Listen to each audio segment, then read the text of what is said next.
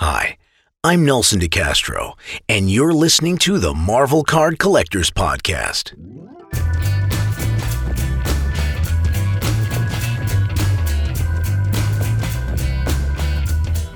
Hello, everybody. My name is Ian Taylor, and welcome to the Marvel Card Collectors Podcast, brought to you by the Marvel Cards Fan Collective. You can find our two groups on Facebook, details of which are at the end of the podcast, so come and check us out. With me is my co-pilot in all things Marvel cards.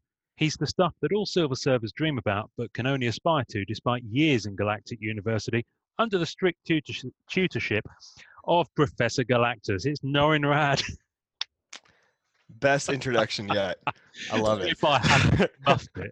That was good though. You did good. I mean, that was a mouthful. Good. I love it. It was a mouthful. It was a mouthful, said the actress to the bishop. Welcome, everybody. How are you?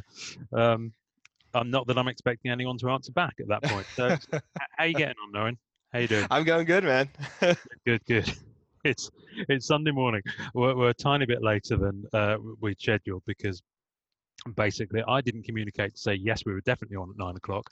And your time. I am extremely forgetful. And so. You're forgetful. So there's a rather humorous thread on MCCW, which people have taken the ball and run with, where I simply posted, "Has anyone seen Norrin this morning?"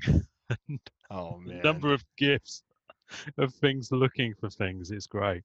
Oh, this is awesome. So yeah, you got to go and check it out. There's a particular video that is going to be put on the tasting notes. So so this episode might be titled "Where's Norrin?" Perfect. It won't actually. I've got. So first of all, I'm gonna dive in. The opening of this episode was one Nelson, the glorious artist responsible for 25% of Marvel Masterpieces 1995, as well as working on a huge volume of other Marvel sets over the years. He did our intro on this episode this week, and you probably think that we've had a bit of a production budget uplift, because how cool was that? That's pretty amazing. I mean, seriously, it was absolutely incredible. So he'd promised to do an opening sting for us a while back, but I never like to chase too much because I don't want to annoy people, because we're asking them to do it off the kindness of, out the kindness of their hearts and to support us. And Nelson's always been really cool in the group and really approachable, but he's busy, like everyone else. So I did send him a friendly reminder, because I figured we're 10 episodes in. It was time, and he came back with it within half an hour. And I said, "Wow, you should be a recording artist, like a voiceover artist." And he replied, "I am. That's why I've got a studio at my house." And when he'd referred to a studio before, I thought he meant an art studio.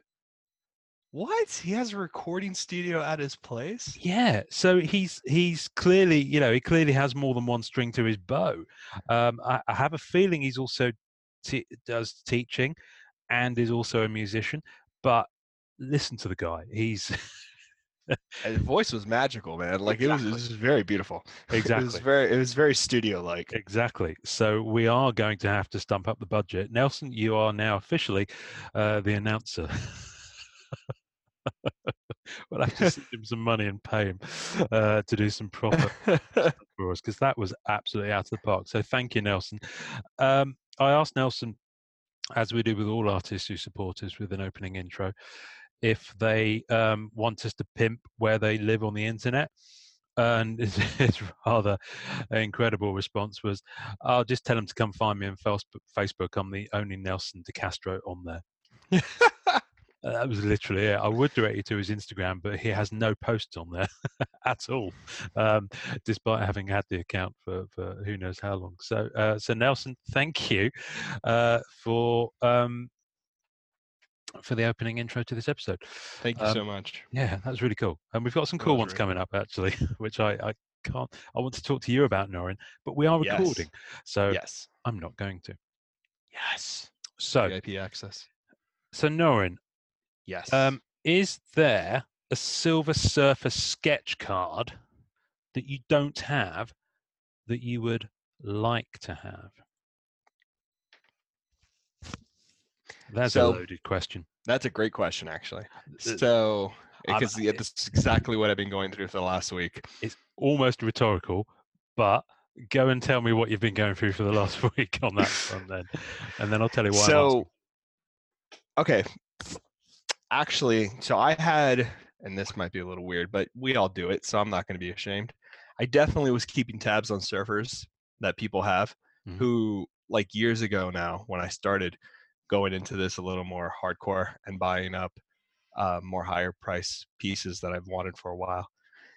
And I finally got a piece, not a surfer, funny enough, but I finally got a piece from an infamous collector that we all know in our group, Jeff Fenwick, who was kind enough to trade me a card, which, you know, it was a really good trade. And I was able to get a Nova, who Ooh. is one of the Heralds of Galactus, who was Frankie Ray. I think Human Torch was, she was with Human Torch, or she was actually a character in the Fantastic Four. She kind of did the same thing the Surfer did on his planet, and she sacrificed herself to be a Herald of Galactus in order to save the planet. So she becomes Nova. I've been dying to get this card because I have this thing I want to do, which is I kind of want to have all the Heralds of Galactus from Fantastic Four Archive, Nice. one of each. No particular artists, but my tastes are really specific, hmm and I wanted to kind of fit this kind of themes around these two cards I have already. So I have a Silver Surfer Jim Kyle, which was one of my first, which I'm a huge fan of and super happy to have the card. And then I have this Nova, which is by Chow. Forget his first name, Chow. Okay. I can find out. And so, you know, finally got it off Fenwick, which has been a huge journey, no joke, over a year of looking at this card and contacting him and trying to figure out a trade in order to get this thing kind of going. And he was very kindly to agree, and we kind of both helped each other out. So I'm on my way now. I got two. I'm happy to get the rest of my Heralds.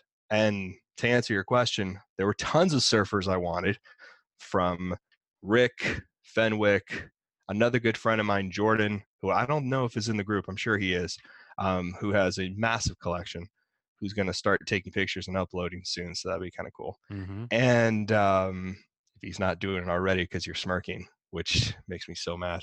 Actually, the one Rick posted today was one I really wanted from Vince Sunico, Sunico, Right.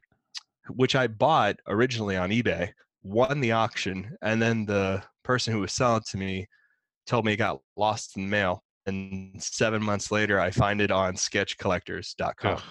So yeah, I'm sure that has nothing to do with Rick. I'm sure that has nothing to do with Rick. Yeah, of But course. sometimes, you win auctions and then suddenly people see everybody bidding on it and they think they can sell it more. So they hit up private collectors, messed up stuff. That happened a long time ago now, a couple of years ago. But right now, technically, unless you're going to show me something I want, which is really going to upset me and make me cry inside, I'm actually very happy with my collection. This is post Ian's reveal. Okay. No, Noreen, can I make you pre-Ian's happier? reveal. Shit. Yes, I'm ready. What is that? This, my friend, is a listener gift. Okay. So I haven't shown this to you. It's a PSC. Okay. Okay. And All I have right. one. I have one as well. Ah, Okay. cool. So there's the cat. And this is from a young man, I'm assuming he's young, by the name of Liam Cleal, who is a countryman of mine, actually. He's in the UK somewhere. Oh, wow. Who is on Instagram as his Instagram feed is LC_artwork08. So go and check him out. Liam, thank you for these. So basically, Oh, how Liam, nice. what he's done, he's just found the podcast somehow and started listening to it. What? Then found me, and I think he follows you as well on Instagram. And he's basically he's getting started. He's starting to get himself going on sketch cards, and he's practicing, and wants to become a sketch card artist for Upper Deck or tops, or I imagine he'll take whichever route into the industry he can. But I'm guessing he's a fan of Marvel because he listens to us, and he likes the podcast. So he's written on the back of these, "Congratulations, love the podcast, keep it up." The best. And he's done. He's taken time to do 2 absolutely free of charge gifts. It was so kind, so wonderfully generous thing to do, and send them to us. Okay, which is brilliant. That's freaking awesome. So the only thing I'm devastated on is that I have to wait for the shipping on that awesome card. Yeah. Well, thank you so much, my friend. I'll accelerate that one for you because I have a Marvel Age here, plus those other 2 surfers I found for you the other month. What? So presents. But yeah, seriously, Liam. If you're listening, Jennifer Wu at Upper Deck, I believe you're the lady responsible for, or with a certain amount of influence over the talent pool, because I know you were the lady who offered Simone the Masterpieces 2018 gig. Don't know if you deal with the sketch card artists as well. I'm guessing you probably do, or part of that team. Check this guy out. Give him a look. Every day you practice, you're going to get better, Liam. So thank you very much for sending those. That's a really nice little gift. We'll put pictures of these on the tasting notes, and we'll pop a link to your Instagram feed. And just keep practicing, keep learning, keep doing your thing. And yeah, wow, they wrote in the post, and I was like, wow, so that's nice. really nice. He reached out a while back and said he was going to do it, and I was like, "Yeah, that's really cool. Thank you." And then they arrived. So there we go. That's so cool, man. I'm so glad this show is finding aspiring sketch art artists as well. That's really fantastic. That was really sweet. So yeah, one of the things is, I mean, people all over the world. I mean, I was chatting to.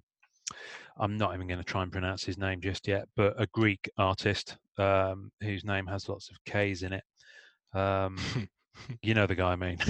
Yeah, I do. I'm not going to take. Who's amazing. Yeah, I just wish I knew how to pronounce. Yeah, me too. Many of these artists' names. So I was chatting to him, and obviously we were chatting to Peach Momoko. There are artists all over the world, and that's what's brilliant. So, and I know that there are major artists who work on Marvel sets who are in the UK. Sean Stannard is one of them. Darren Chandler, who's not too far away from where I live. Marcia Dye, actually. Yeah. She lives in the same city as me. I've never met her. Just so happens she lives in the same city. And I think her daughter's just getting started on sets as well. I saw her posting on Sketchcard Fanatic. I have 2 people who live really close to me, which is really crazy. Axbone and Megan Hedrick. Megan, yes. Megan. She's in Atlanta, and I mean, she's so phenomenal. She's a great artist, but she's near me too. Well, yeah, which is just totally crazy. Yeah, Axbone. I don't know if you listen, Axbone, but if you do, you're welcome anytime. Really, really solid artist, lovely guy, and just for the fun of it, I'll put one of his sketches on the toasting notes as well, because that'd be cool. Axbone always deserves a shout out. He's been in the business as long as I've been doing sketch cards, and he's really good. So anyway, that was a long way around of me saying that sketch card artists are everywhere. Liam's just starting out, and it just literally just occurs to me off the top of my head that in the same way that we mentioned Card Mentors on last week's Cards 101, which by the way has had some incredible feedback. Yeah, it's been really cool. Which we will go into, but it is literally another episode's worth. As in, there will be a Cards 101 Part 2. Yes, it's crazy how much brilliant advice and other kind of things to input. Consider. Yeah. So I think we'll keep that separate. Anyway, I like the idea of someone out there possibly, maybe just giving Liam some pointers. If you're established, if you're out there, if anyone fancies just having a chat with Liam over, Messenger or Instagram or something like that, and just I kind of want to help the guy out a little bit, because he's talented, as these prove, and thank you. So yeah. So who knows? Maybe he'll be on Marvel Masterpieces 2020 as a sketch card artist. That'd be really cool. It will be really cool. So I have a Grail card on the way. Oh shit! On the way? On the way. I can't show it. It's on the way to you. Well, that's amazing. It is, along with virtually every other card, Aaron. I do have a little space dedicated to you, which you do. is totally fine. You're going to need a trailer at this rate. So for those who don't know, I'm in the UK. Can you tell? Nothing's given it away yet. No, nothing's given it away. So I get a lot of stuff shipped to Norrin, who very kindly acts as a receiver of such things, and occasionally it's a pretty good comic book. Did you read that Marvel Team Up? I have not read it. No. But it's actually really amazing. Yeah, it's beautiful such cover. A good cover. Such a good cover. It is a good cover. I love those. So Norrin's got a lot of my stash ready to mail over, including some wonderful stuff. Anyway, the Grail card, for the longest time, I mean, I'm doing years, I've been looking for the Marvel Masterpieces 2007 had some interesting chase cards. It wasn't a vast set by today's standards, but one of the chase sets, one of the things they did, they had several free panel artworks by different artists. So there was an Alex Ross one. There was a Drew Struzan, who did lots of the Star Wars movie posters over the years. And there was a Neil Adams. Now, the Neil Adams one you'll be familiar with because it was Galactus battling various superheroes, and it's a triptych, so it's 3 panels. I would be amazed if you hadn't seen that. If I send you a picture I'm sure of it, I have. Yeah, if I send you a picture of it, you'll be like, yeah, I've seen that. Okay. What set was it? It's Marvel Masterpieces 2007. Okay. Oh, so obviously by the time this goes out, we'll pop a picture up on the tasting notes. Yeah. So each of those, I can't remember if they all came like this, but certainly the color versions of them, because there were black and white versions of some of them, the color versions came as box toppers. So in each box of Marvel Masterpieces 2007, you got one of the cards that formed one of these triple panels. So the Alex Ross color, then you had you had a color Struzan, you had a color Alex Ross, and you had a color I think it's Neil Adams. Don't know why I'm thinking Art Adams. It is Adams. It is. I'm looking Adams, at it now. It's a really nice piece. Anyway, so imagine that in black and white, because there was a black and white version, not of the Struzan one, but there was a black and white version of the Alex Ross one, and a black and white version of the Adams one. Now, the Adams one was a case topper. So that's you could pretty cool. Only get one of those cards if you bought a case. And for the longest time, I've had 2 of the 3 of them, but couldn't find the last one that I needed, which, as you look at it, is the left-hand side one where Galactus's beam is at its widest. I see it. So imagine a black and white version of those, and there is someone on eBay who has the triple set, but of course I don't want to buy all 3 of them because I've got 2 of them.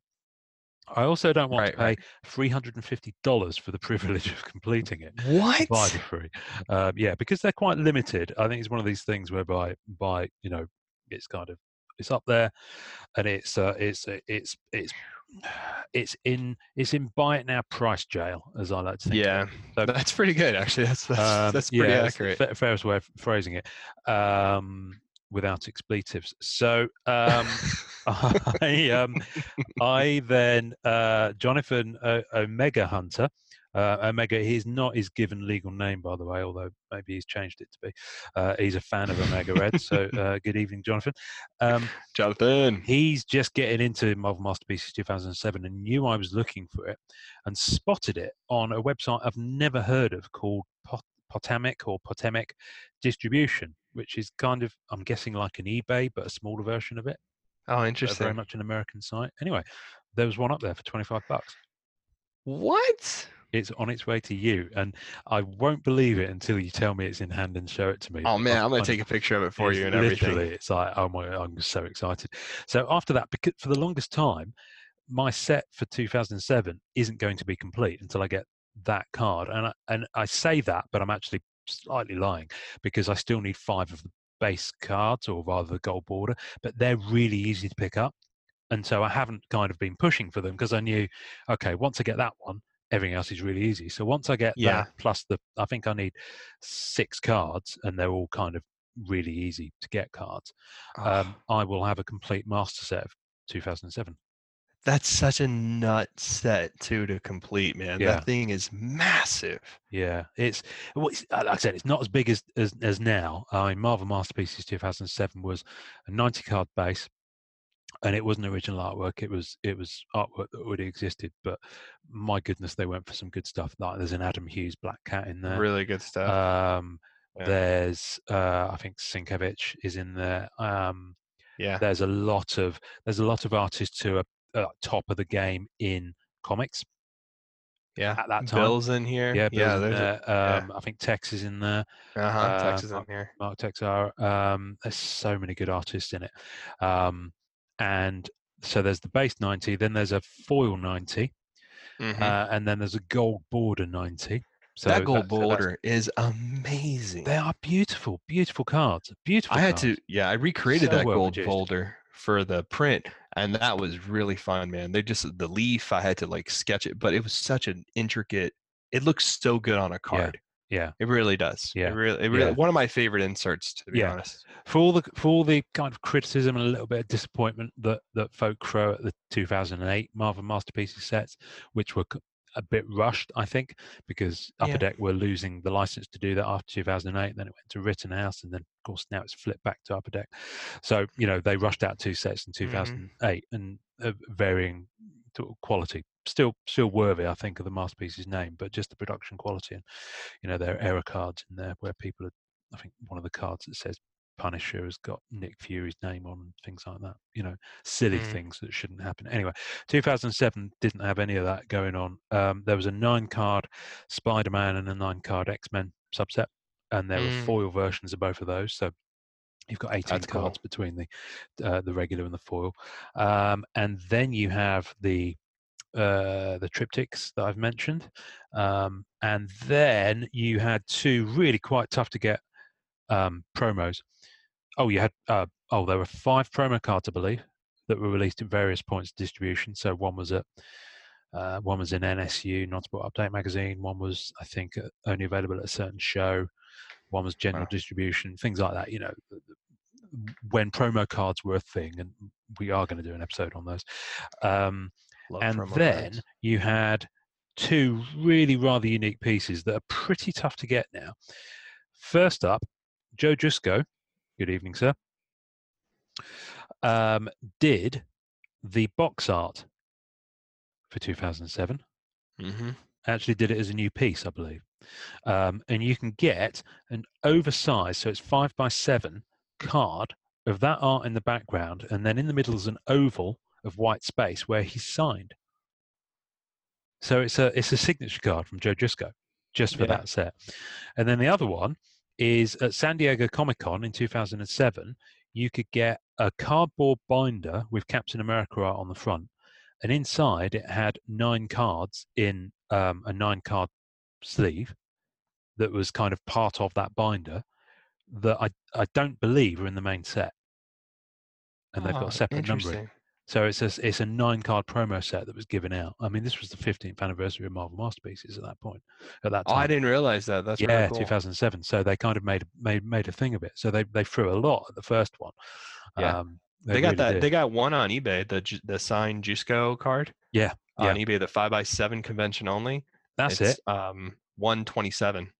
Yeah, so it's up there, and it looks great. On the back, really shot up. Really shot up. On the back is the Scarlet Witch he did. That's Scarlet Witch. Yeah. And there's the Scarlet Witch, and I don't know if he did this Wolverine promo, but they're sideways and they're really nice. It's their landscape. They're really nice pieces. Yeah, it's a lovely, lovely, lovely set. And actually, those 2 last promos aside I mentioned, plus of course, the case toppers is actually really affordable. The rest of it, you can pick it all up.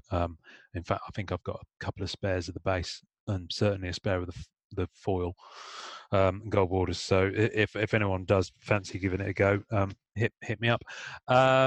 Shameless. So Shameless. I'm not going to talk about the Card 101 episode feedback just today because I think that will be an episode of itself. Yeah. So maybe next time.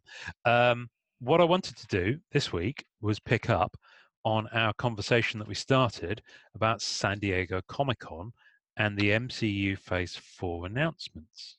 Yes. Because I know Awesome. that's fertile ground, and I know you were hugely excited. I was hugely excited, but the episode was already over an hour and a half long.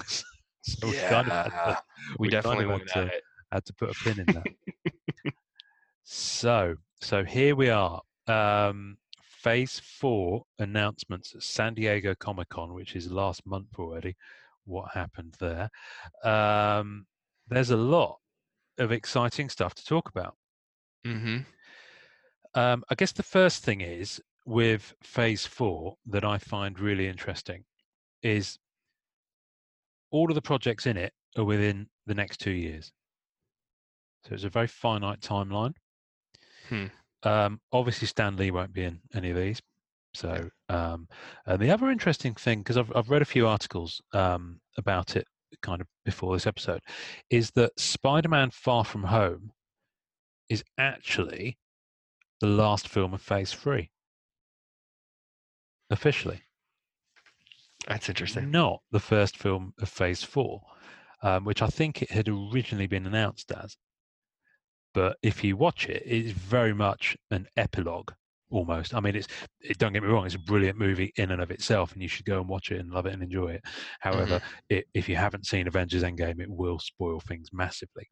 Massively. But I find that very interesting. That is actually the last episode of Phase 3. There we go. That's interesting. That's really interesting to think about. I mean, it makes sense, right? Because it wraps up Spider-Man's arc in terms of him having more of an idea of what role he's going to take. And and obviously the mentor that he had within that universe. So I loved it. It was a great film. It was a lot of fun. It was a lot of fun. The first thing I will say about Phase 4 is that there is no Spider-Man movie, which I thought was interesting. So, however, there is the first kind of 4 movie, as in the fourth in a. It is Thor 4, which I can't say without taking my teeth out. Which is actually the last film in the run of films. So the interesting thing about the Phase 4 is that it's evenly split between cinema and TV. Yeah. So Disney Plus is going to have a lot of content to themselves. Yeah. So you're going to see a lot of changes coming from streaming content. And I think really 2020 you're going to be in making different decisions about what streaming services you're going to be aligned with and so forth. And Disney's making sure of that. And that's going to be an interesting future because right now we've had a world of Netflix, Jessica Jones, Daredevil, Luke Cage, very specific kind of streaming site and kind of tone in Marvel movies as well. But now we're bridging over cinema, film actors, which, there's really not, you don't really have that clear divide anymore between what a film actor is and a TV actor. So, but this kind of just nails it down. You're going to be able to bridge your home viewing with cinematic viewing and kind of get the best of both worlds. Exactly. Absolutely. Really. I mean, Agents of S.H.I.E.L.D. was supposed to be a tie-in with them, and of course Samuel L. Jackson appeared in the pilot episode. Jamie Alexander, who played Sif, appeared in season 1, and I think there's been a number of other cameos. I haven't watched Agents of S.H.I.E.L.D. since season 2, simply because I kind of got behind with it and then had a child, so I didn't watch anything for quite a while. And breeding will do that to you. So until she's old enough to watch Agents of S.H.I.E.L.D. season 3 onwards, I'm kind of stuck. But they obviously, I don't know how closely that links now with the MCU. in the later seasons, but I know that aside from very few comments about the incident, I think they called it, in Daredevil season 1, where they specifically refer to obviously something having happened in New York. And I think there could be some Chitauri technology stuff early on in the Netflix kind of Defenders universe that they built. But apart from that, they pretty much appear to have been said that they can't kind of reference it or can't be part of that world. Yeah, they can't, because Netflix, when you sign up, like there was a show that my wife enjoyed that I enjoyed as well, Tukey, and forget what it's called, but it was a cartoon, and it was a pretty interesting cartoon talking about anxiety and stuff like that, and it was pretty risque and really funny by these two very good comedians. And the show just got canceled, and Netflix has been doing this quite a lot to new shows that they're signing. So maybe after one season or two seasons, if they don't become kind of viral and kind of heavy referenced in culture and stuff like that, they basically cancel like Stranger Things. Yeah, like Stranger Things. So, but the trick here is that when you sign up these new contents to Netflix for some of these shows actually has an 8-year reserve for the idea.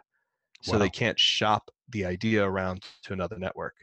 So they can't get picked up by like FX or another network. Interesting. They're actually, that idea is dead in the water for 8 years.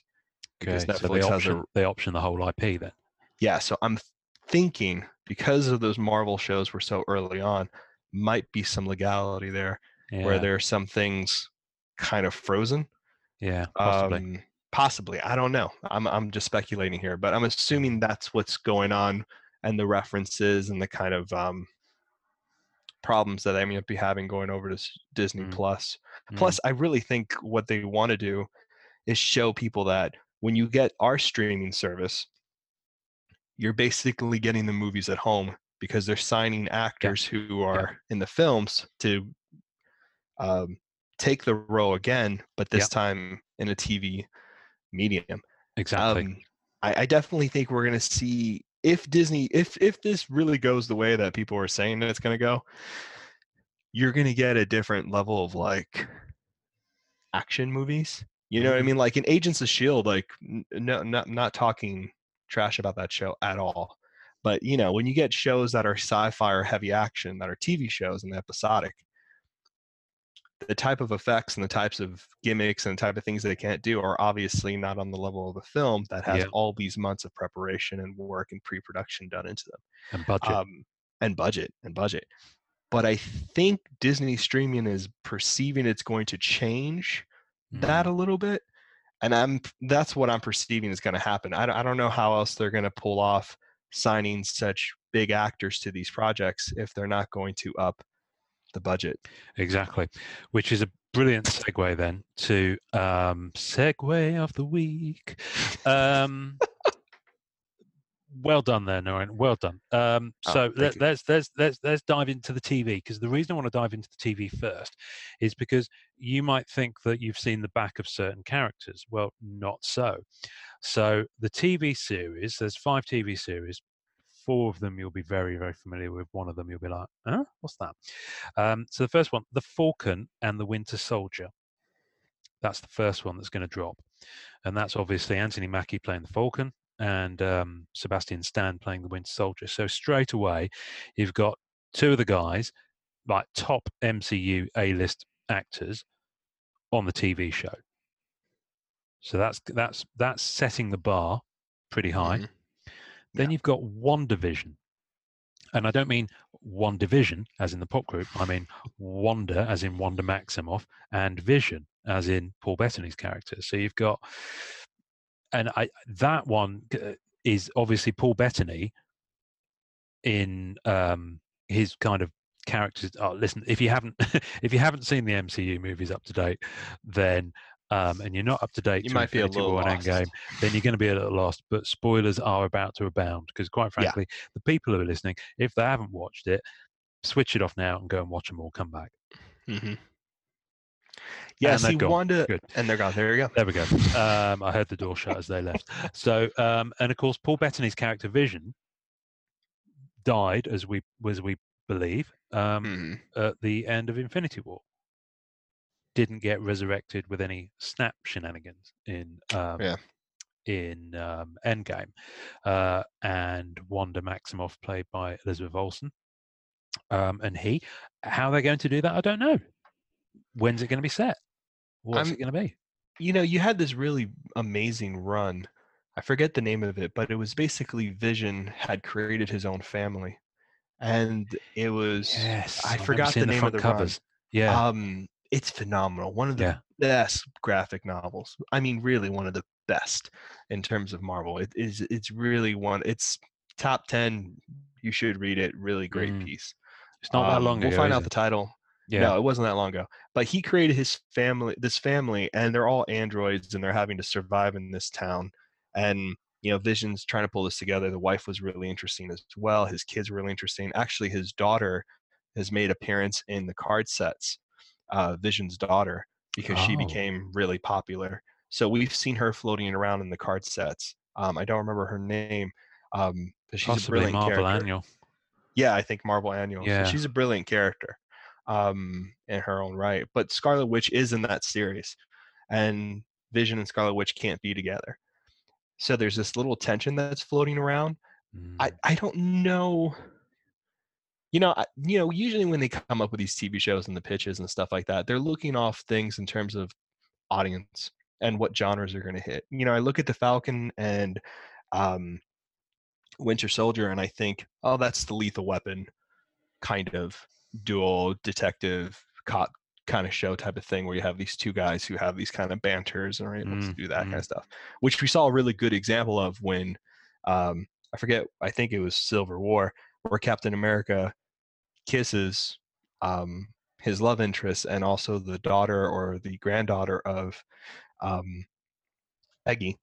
Yes. And Sebastian Stan and the Falcon are in the car, and they kind of make a look at Captain America. And I think that really is a moment where you're like, these two would really be great on screen together, because they're going to be so funny and have this great banter and all this kind of good stuff, which you see a little bit at San Diego Comic-Con on stage, and they're kind of like selling what they're going to be doing with each other and the humor that they'll have. Well, I tell you what, they're clearly about to go into production or are already in production. So I saw a Twitter photo of Sebastian Stan, who's taking a selfie in a gym mirror, and the man is ripped as seriously. I mean, the guy's got, like, forget 6-pack, he's got a 12-pack going on there. So, he's clearly putting in the work for it. I mean, and then they surround them with a great support system and a great team to get them to that physical kind of shape. Yeah, because they're playing superheroes to all intents and purposes. Which kind of segues nicely into Loki. Is also going to be a TV series. Now, this one I find absolutely fascinating, because Hiddleston, quite frankly, Tom Hiddleston could have gone in any direction career-wise in the last 5 years. He stayed with Marvel, partly because he's probably under some sort of contract, but I think he's genuinely enjoying it.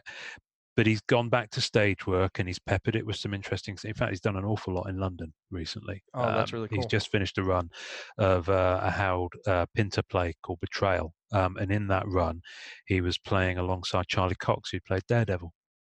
Oh, wow. So that's kind of a fanboy's dream, that stage door. But he did a series. I don't know if you've seen it. He did a series based on a John le Carré thriller. The name of it, The Night Manager. There we go. Which was BBC, and I think it might be BBC and someone co-produced. And he was brilliant. Hugh Laurie was in it. Olivia Colman was in it. And this was about 3-4 years ago now. And it was kind of so insanely popular. And when you watch it, not only is he in astonishing physical shape, but the way that his character moved and had a kind of a cat-like, effortless kind of silent power to him. He was a shoo-in for Bond at that point. Wow. I would have put good money down if I'd had it, that he would have been the next Bond, because Daniel Craig had just done Spectre, and there was some doubt over whether he'd continue, because he'd made some comments, and as it turns out, he is back for another one, which will be his last. But Hiddleston could have gone that route.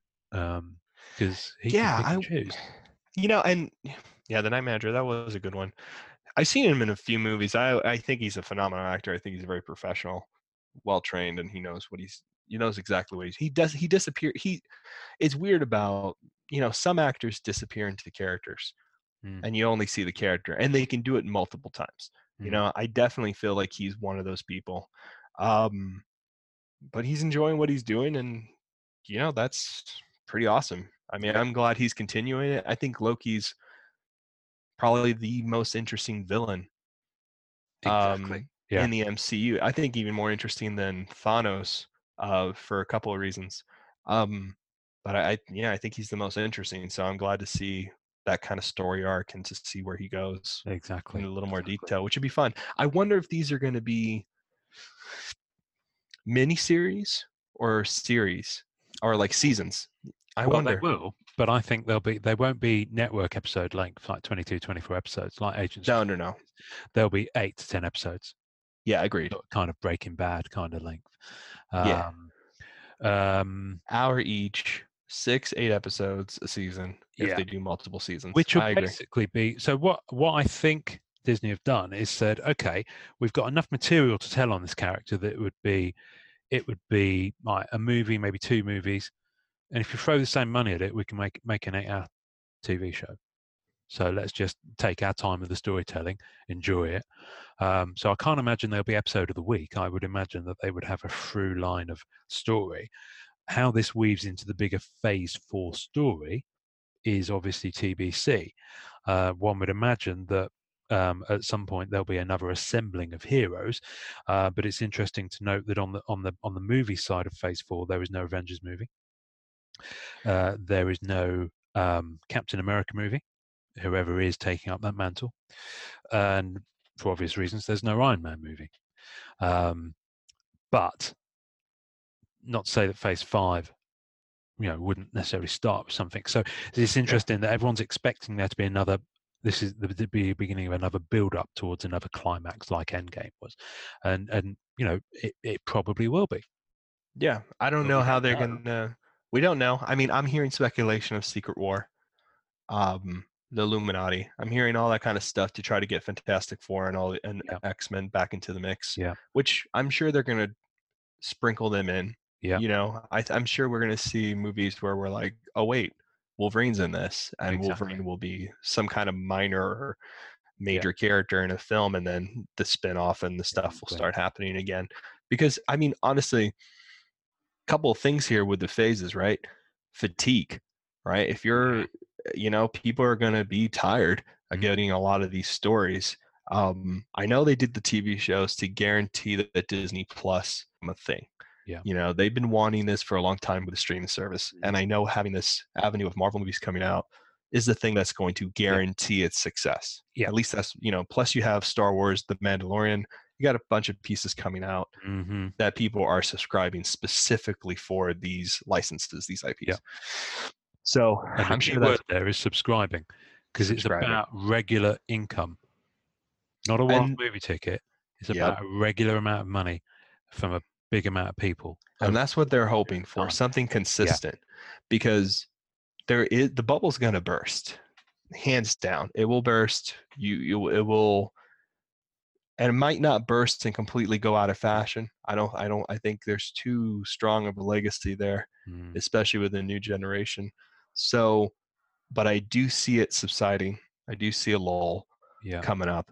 Yeah. So that'd be interesting. Now, what could happen with cards might be pretty fascinating. Are we going to see some new sets coming out that are going to be like Marvel Annual is something for comic books? Are we going to see a set come out for what's happening with the TV shows? Are we going Well, to see? well, we're going to come on to that in a moment. Yeah. We're going to come on to that in a moment because we will talk about cards. Yeah. So the last one. Well, I'm going to switch these around in the order that I'm seeing them on my screen. Hawkeye is actually last, but I'm going to talk about Hawkeye next as a TV series. So Mm-hmm. Jeremy Renner has said that he will be in that, but he's not the main character. No, He's it's good. Hawkeye. So it's Kate Bishop, who I believe Yeah. is over the last few. Marvel's done some series over the last few years that have been like standout, top end, like that Vision series you were talking about, and the other one, of course, was the Hawkeye series with Kate That was Bishop, a really good series. which had a really interesting creativity to it. It was really fresh. It did something different with the character. It kind of, rather than the reboot issue crossover events that Marvel still do, this was one of the fresh original things that came out, and I think they've clearly chosen wisely to harvest that along with the WandaVision, if we're assuming it's based on that. Yeah, which I don't know. I'm just assuming that because there, my suspicions are that Kevin Feige is reading maybe not pieces that are fan popular, but have real character deep dives. Because he refers to the Jane Foster character with Thor, which I know I'm jumping the gun here, but if he's reading series like that, I know he reads the Vision series. I know he read, the Hawkeye series. I mean, those choices, especially with that font and that logo for the Hawkeye, that's lifted right off the graphic novel. Absolutely. So, and we'll pop these on the tasting notes. Yeah, we'll pop. Yeah, there are image idents out for each of these 10 properties. Yeah, we're only up to 4 of them so far, but yes, there are. He pulled that logo. Images. He pulled that logo for a reason. You know what I mean? You don't pull that specific Hawkeye purple logo that's very iconic to that particular storyline. He's reading certain key pieces that are having good deep dives on characters. So we're seeing these stories because they have enough in there to last and to be their own. And this is why my other point was, I'm not sure if these pieces are going to be miniseries or multiple seasons, because they could be they could just be one-offs. I don't know. I don't know. If I had to put money on it, which money I don't have to put on it, I would say that you and me both, brother. Spend it all on cards. I would say that these are going to be miniseries. I feel like there might be shorter pieces that are units, and you can go there, get Disney Plus, look at them as they come up, and then you have these accessible units of these little chapters of stories for these particular characters. I don't know. I'm assuming that's what they're doing. If they do multiple seasons, they run the risk of fatiguing the IP, which I'm assuming is a worry for them. I can only imagine is a worry. Well, it's interesting you mentioned that. We've got almost a year to wait until the next Marvel content.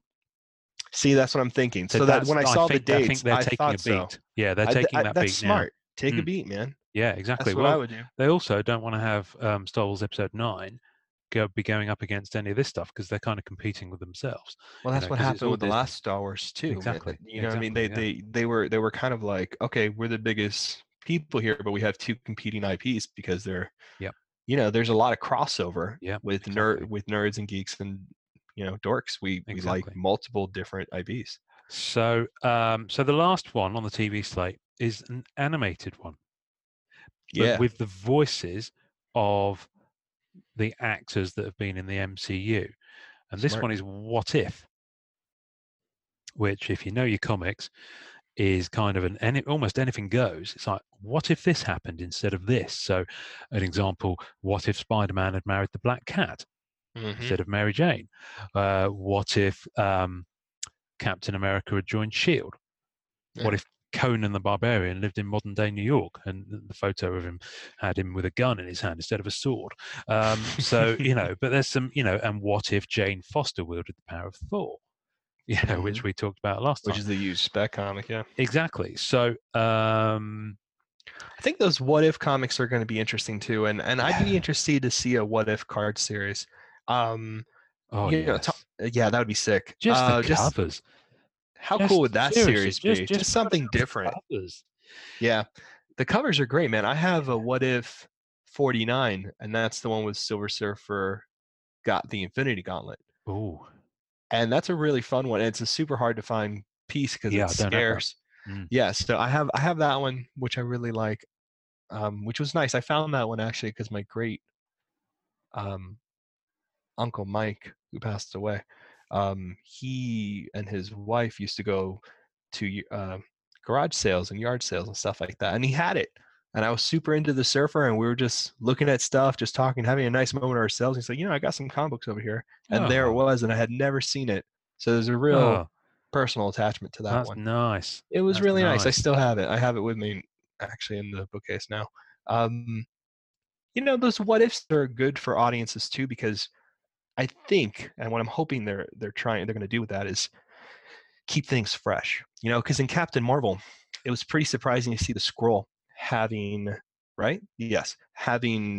the particular issues and actually being a race of slaves to, who Captain Marvel was working for at the Yeah, time. but they And buying flipped it. into, but they flipped it right Yeah, into they flipped it. propaganda, Yeah, right? Which which is a lot really of people, I've seen a lot of people pissed. getting annoyed about. It's like, well, of course they're going to try something different. They should. That's my point, though. That's I the whole think the point. What If series would be a fun way of introducing you to characters you thought you knew and seeing Exactly. them do something different. But Because yeah, that's a one way in which you guarantee some longevity with mm, this. mm, It's so much part of the pulp culture. So many mm, people know about superheroes. They'll never leave. You'll always have Spider-Man. Things will always exist with these mm. particular characters. The wave of the future is moving away from nostalgia, because that's had its time and that's coming to an end. And it's going to be like, how do we keep these characters in stories? How do we keep them surviving? How do we bring them back? How do we talk about them without talking about them? Mm. And we're going to see a lot of innovative things happening. Yeah. Because we saw that already as small pre-examples like Logan and Deadpool. Yes. Which were very genre convention Logan was so departures. Logan was phenomenal. If you have a chance, watch the black and white version, because I have it on the I've got a special insane. edition. Yeah, I've got a Korean. It's a completely different film. Yeah, it's completely different movie. It's completely different movie, and it's my favorite MCU movie, hands down, is Logan. I can't. Well, that's the thing. It's not an MCU it's Fox, movie, right? It's Fox. Yeah. Superhero movie with Marvel Comics in general convention, I would say, is Logan for sure. Wow, that's interesting. Sure, the thing about nostalgia. But yeah, I don't know. I think we're going to see things. Yeah, you're muffing up my joke here. The thing about nostalgia, it's not what it used to be. Wow. Just couldn't help yourself. Feel like I've read that on a popsicle stick somewhere. You probably have. Anyway, I muffed the delivery. I'm all about good. muffing the delivery today. I'm going to flip to the movies quickly, because yes, then we'll get into the cards, because you said something that I found interesting when we were talking about comics on cards. So comic covers rather. So the movies, Black Widow. Finally, she's going to get her own movie, but of course it will be not a prequel necessarily, but it will be set before Endgame, clearly. Yeah. Maybe that is a prequel.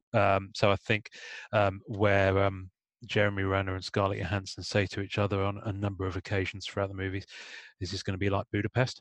Mm-hmm. So maybe this is the movie you find out what happened in Budapest. I would hope so. Cool. Yeah. Because it was clearly quite an iconic thing, which, if it was, actually would mean that Jeremy Renner would pop up in it. Yeah, I'm assuming he's going to make some kind of appearance. And then it kind of goes out there a little bit with some new IPs that Marvel are putting into the mix. The Eternals. Yeah. Now, I must admit, I'm not massively au fait with the Eternals, but I know they're Kirby's. Jack Kirby's. They're definitely Kirby's, and they're for original comic book collectors. Those pages are considered holy grails. Wow.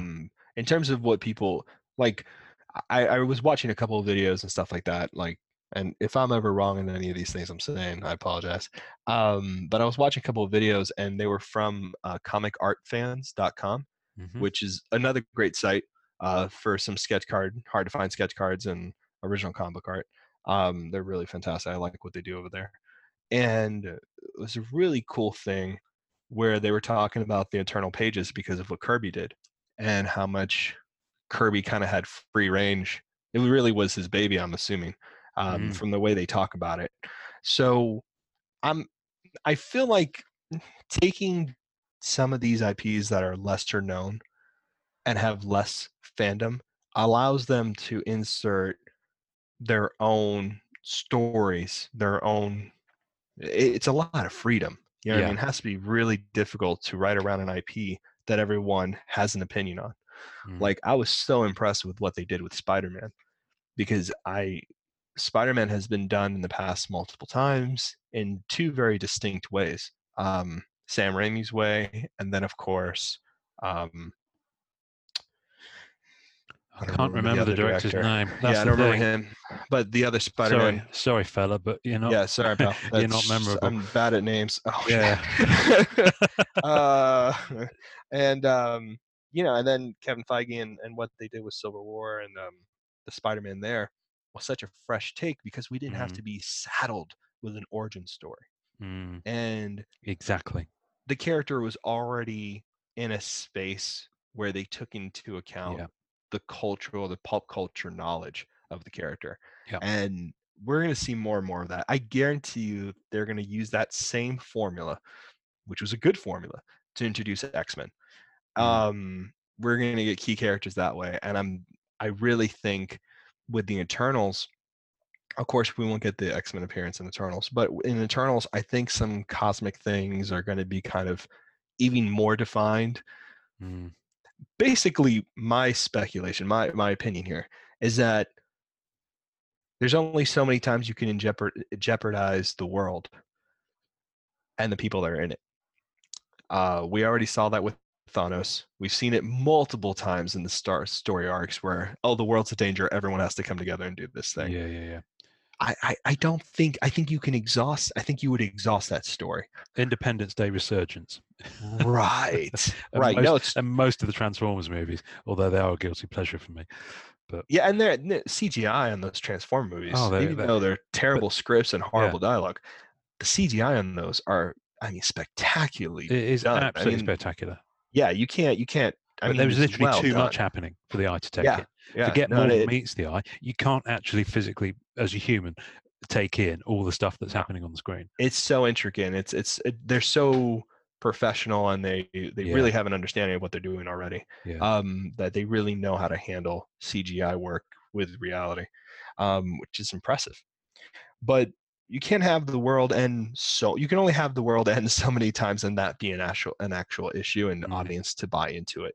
So having the universe, having aliens, I think we're going to see them trying to infuse more sci-fi and more epic adventures like Star Wars. Certainly more along the Guardians of the Galaxy kind of introducing the cosmic. I think we're going to get a different side to that kind of convention. Like, Guardians of the Galaxy, we were able to bridge into that because we had Iron Man as a fun character, and then all of a sudden we see Star-Lord and we're like, oh, here's this dork, not this confident playboy. Now we have a dork that we can follow into.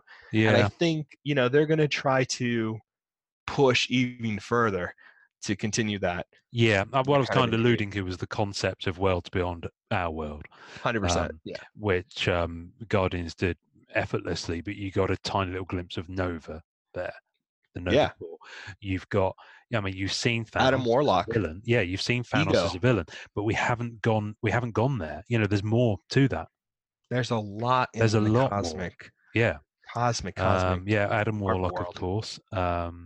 We got tons of stuff that's out there. Loads. And the other series that I always think is a shame that didn't work on TV was Black Bolt. What's his name? What's the Inhumans name? Yeah, Inhumans. Which I kind of feel that they've I think they were going that route with Agents of S.H.I.E.L.D. certainly when I was watching it. But I don't know where that storyline went because I haven't finished season 2 yet. But then of course they did that standalone season which ran 8 episodes, and actually sorry, I've just had a watched item reminder come up from eBay. So I'm just going to open eBay on my browser. Stop here. Everything. Yeah, stop everything. I won some cards this morning. Oh, nice. I won some, literally just 50p a pop, so bargain stuff. But some Rittenhouse promo cards. Just like they're all listed as about 12 I miss of them, I think. Rittenhouse. We should do an episode on Rittenhouse. We There's are so going much to. We are going good, to. yeah, because there's Now, so many resources out there for Rittenhouse cards that I think we should touch it. if anyone listening knows Steve Charendorf, who is the president of Rittenhouse, and Upper Deck, I'm not cheating on you with someone else, but there have been more people that Oh, than wait, you who've Steve? had the Marvel license. Yes, I've been friends with Steve for years now, man. We're super seriously. close. Can you ask him to check his LinkedIn? No, I'm sorry. That was a terrible Oh, joke. That was actually, no. Oh, I'm mate, so you got my sorry. hopes up there. All right, I sent him a LinkedIn about 2 months ago when Oh, we good. started this podcast, and asked him if he would just to put him us on his radar, just as a group, if nothing else. Yeah. And I don't know if he's read it. He's never replied. And LinkedIn, I think you see the messages, not like Messenger where they go into message requests. I think you do see them, but I'm sure he gets like fanboys messaging him all the time. So I don't know. Anyway, if anyone knows him, especially any of the artists who might have worked for Rittenhouse, can you kind of wave a little flag in Rittenhouse's direction and say, there's a lot of love for you guys and we want to talk to you? Now, seriously, maybe they're not allowed to under some bizarre licensing thing. You know, they're no longer working on Marvel, so they can't talk about it. We can do a tour of their. I know it sounds crazy, but it's the kind of weird thing that would be in a contract somewhere. I can only imagine. But there's a lot of sets they did. It's certainly going to be a big part of the kind of phase 2, if you like, of sketch cards that I'm envisaging in my head, because Kevin St. Jack, good evening, Kevin, has been throwing over some mad suggestions, which are kind of exactly in line with what I want to do in terms of talking about sketch cards and having standalone episodes where we talk about like the beginnings of them, the sketchograph years, and then the second phase, if you like, which is Rittenhouse, and then obviously current. So kind of gold and silver and bronze age. Maybe that's unfair to current sketch artists to do that. So that's not going to be a thing we refer to it as. But I mean, I think you have eras of sketch. Yeah. No, I think. I mean, when sketch cards first came out, and Kevin is a mind. Kevin definitely knows this stuff in and out. I mean, we need to have him if he's ever interested in being on the podcast, just to hear the massive amount of knowledge he has on this. Yeah. Sketch cards were first publicized, and the popularity and the marketing angle was that here you go, here's artists from the industry, legends of the industry, and you get to have a one of one of the sketch they did. And at first a lot of them did repeats, so you have the same sketch. We were just talking about hashtag sketch rainbows and stuff like that. I love that. Which we're having fun with. There's different variations and small variations, and collectors collect all of them. And then sketch cards started being where they would stop going to legend comic book creators and go to comic book creators who are new, comic book creators who are artists, Juiceco doing a few, other people doing a few. And it's, now in this thing where we get such a large range of artists where you kind of have everybody in the mix, which has been a really fantastic thing to have as well.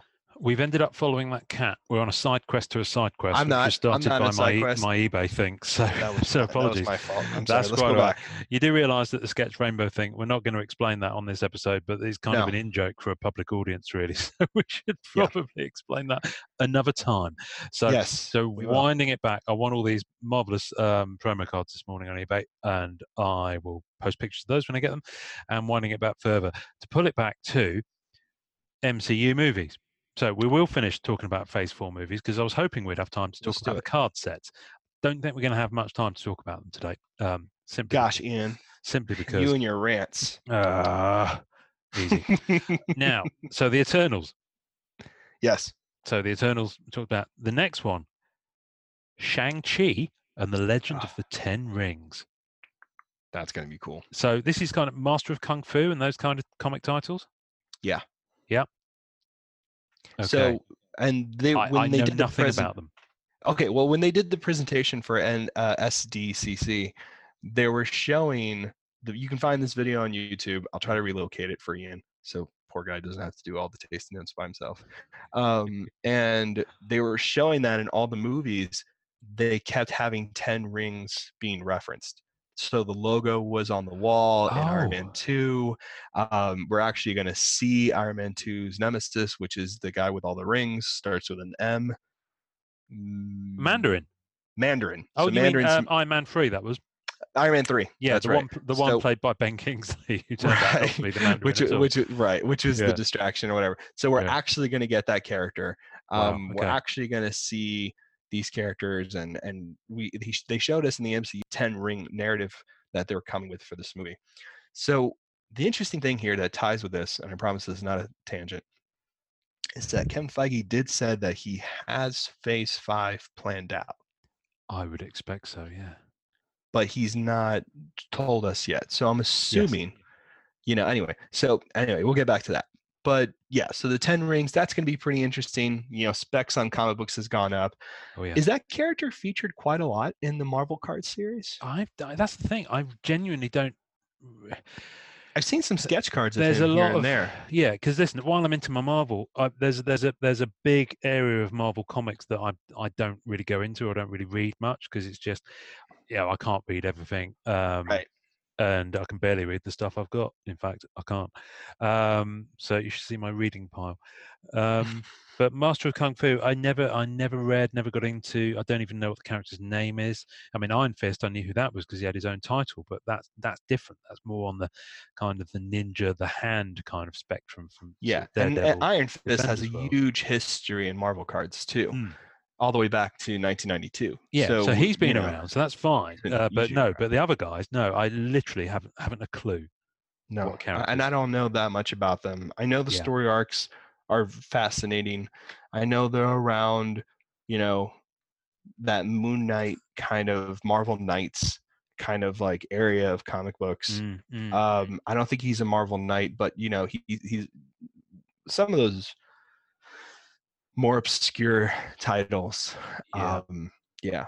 Yeah. So I think it's going to be really interesting. I think it'll be different. I always prefer them having characters that are not as popular because I feel like those pieces have a better survival rate and they feel fresher and different. Absolutely. So I'm sorry, I'm going to go off on a tangent because this is actually really funny. So in the current or very recent issue of Punisher, someone posted a panel on Instagram of the Punisher talking to Moon Knight.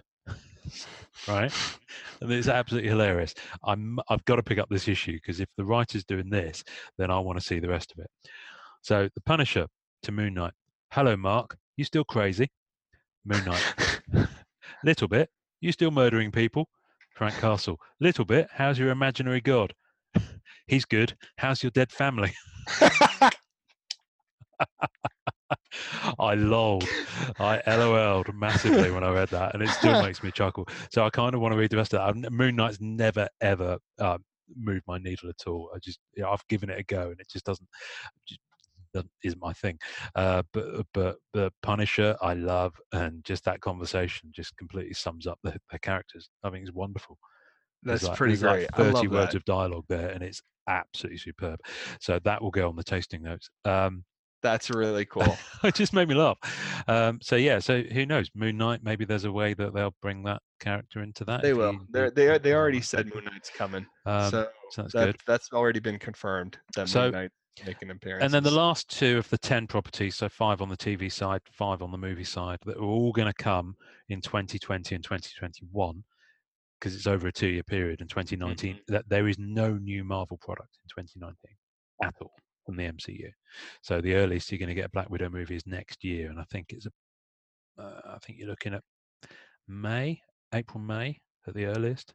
So you've got a little bit of a way to go yet. So and we have some returners. So we have Doctor Strange in the Multiverse of Madness, which I think is a brilliant title, and Scarlet Witch is going to be in it. Wanda Maximoff announced as like the co-lead character. Yeah. With him. So that's fantastic. I could happily watch more Elizabeth Olsen any day of the week. So I'm happy with that. You know what? I really like her. I think she's done a really great job. Yeah, I think she's great, and she really has. I dig her. So that's brilliant. I think that'll be that'll be out there. That'll be good. I'm looking forward to They're that. treating it like a horror movie, which is right up my Yes. alley. So I'm Yes, very exactly. excited They're going about to the that. darker side of Strange, which is good. And then Yeah. finally, which will be an absolute shed load of fun, Taika Waititi, as we mentioned last week's episode, who did Thor Ragnarok, Thor Love and Thunder. So they've wisely chosen to step away from Doctor Strange 2 and Thor 4, which is good. So and that'll be fun. You know, we know Jane Foster's going to be in it, Natalie Portman's character. Yep. I suspect that Valkyrie will be in there. I think it's confirmed that she will be in there. Where that fits in terms of the as Guardians of the Galaxy kind of Guardians of the Galaxy 3, which hasn't been announced as anything part of Phase 4. Yeah. So maybe that could be a stepping stone to that. I don't know, because obviously Hemsworth is coming back. So he's the only one of the three, and he's the only one actually who could return in terms of how they were left at the end of Endgame. So yeah, I think that's brilliant that he's going to be back. He's clearly found a new angle to that character that they're having a lot of fun with. I'm glad they're doing Natalie Portman, dude. I was like, when all that stuff went down where the director for Dark World was just gross, or I didn't know anything about that. Yeah, there were some problems with that director and how he was.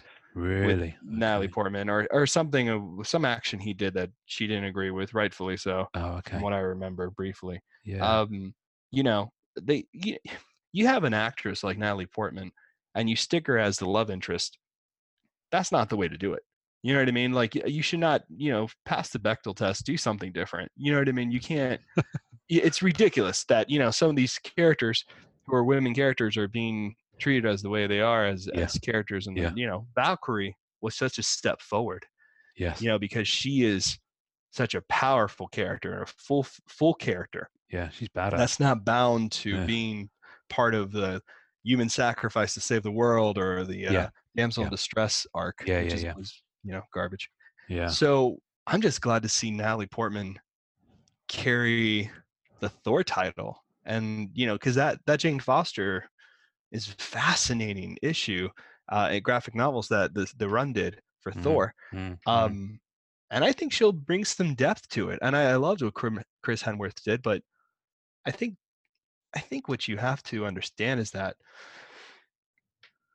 these things have to be carried forward. And I think cinema I think they did a really good job with Iron Man and Captain America. They had their full arcs realized, and that made those characters very unique, and they did a nice logical end to them. And I wouldn't be surprised if Phase 5 does the same thing for characters like Thor and Hulk, or potentially. Although potentially another character. I think the interesting thing with Thor and Hulk is that the ending of the Infinity Saga, I guess, so Phase 1, 2, 3, put both of those characters in a place where they had new fertile ground to go and explore. They did that. You now have Ruffalo playing. He's no longer playing Banner and Hulk. They're now one being. So the fun you can have with that is brilliant. I wouldn't doubt, and I'm calling it now. Let's put it on the record. I wouldn't doubt in Phase 5 we see Hulk and Wolverine as a title. Really?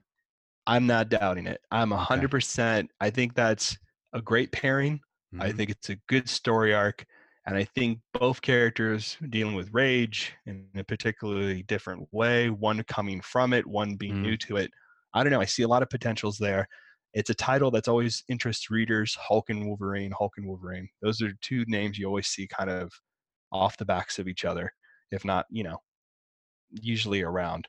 So I would not be surprised if that's how they're going to continue Hulk's arc and kind of start on their way to completing that. I don't know. That's an opinion of mine. I'm assuming that's what's happening. I think it'd be pretty fascinating to see a title do something like that. Yeah.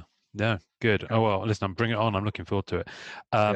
Now, at this point, we were going to move on to talk about the card sets. But I unfortunately have a hard stop in 15 minutes in terms of recording today. So I think that is kind of the MCU kind of framework for which that we use to dive into talking about the sets, which we will talk about.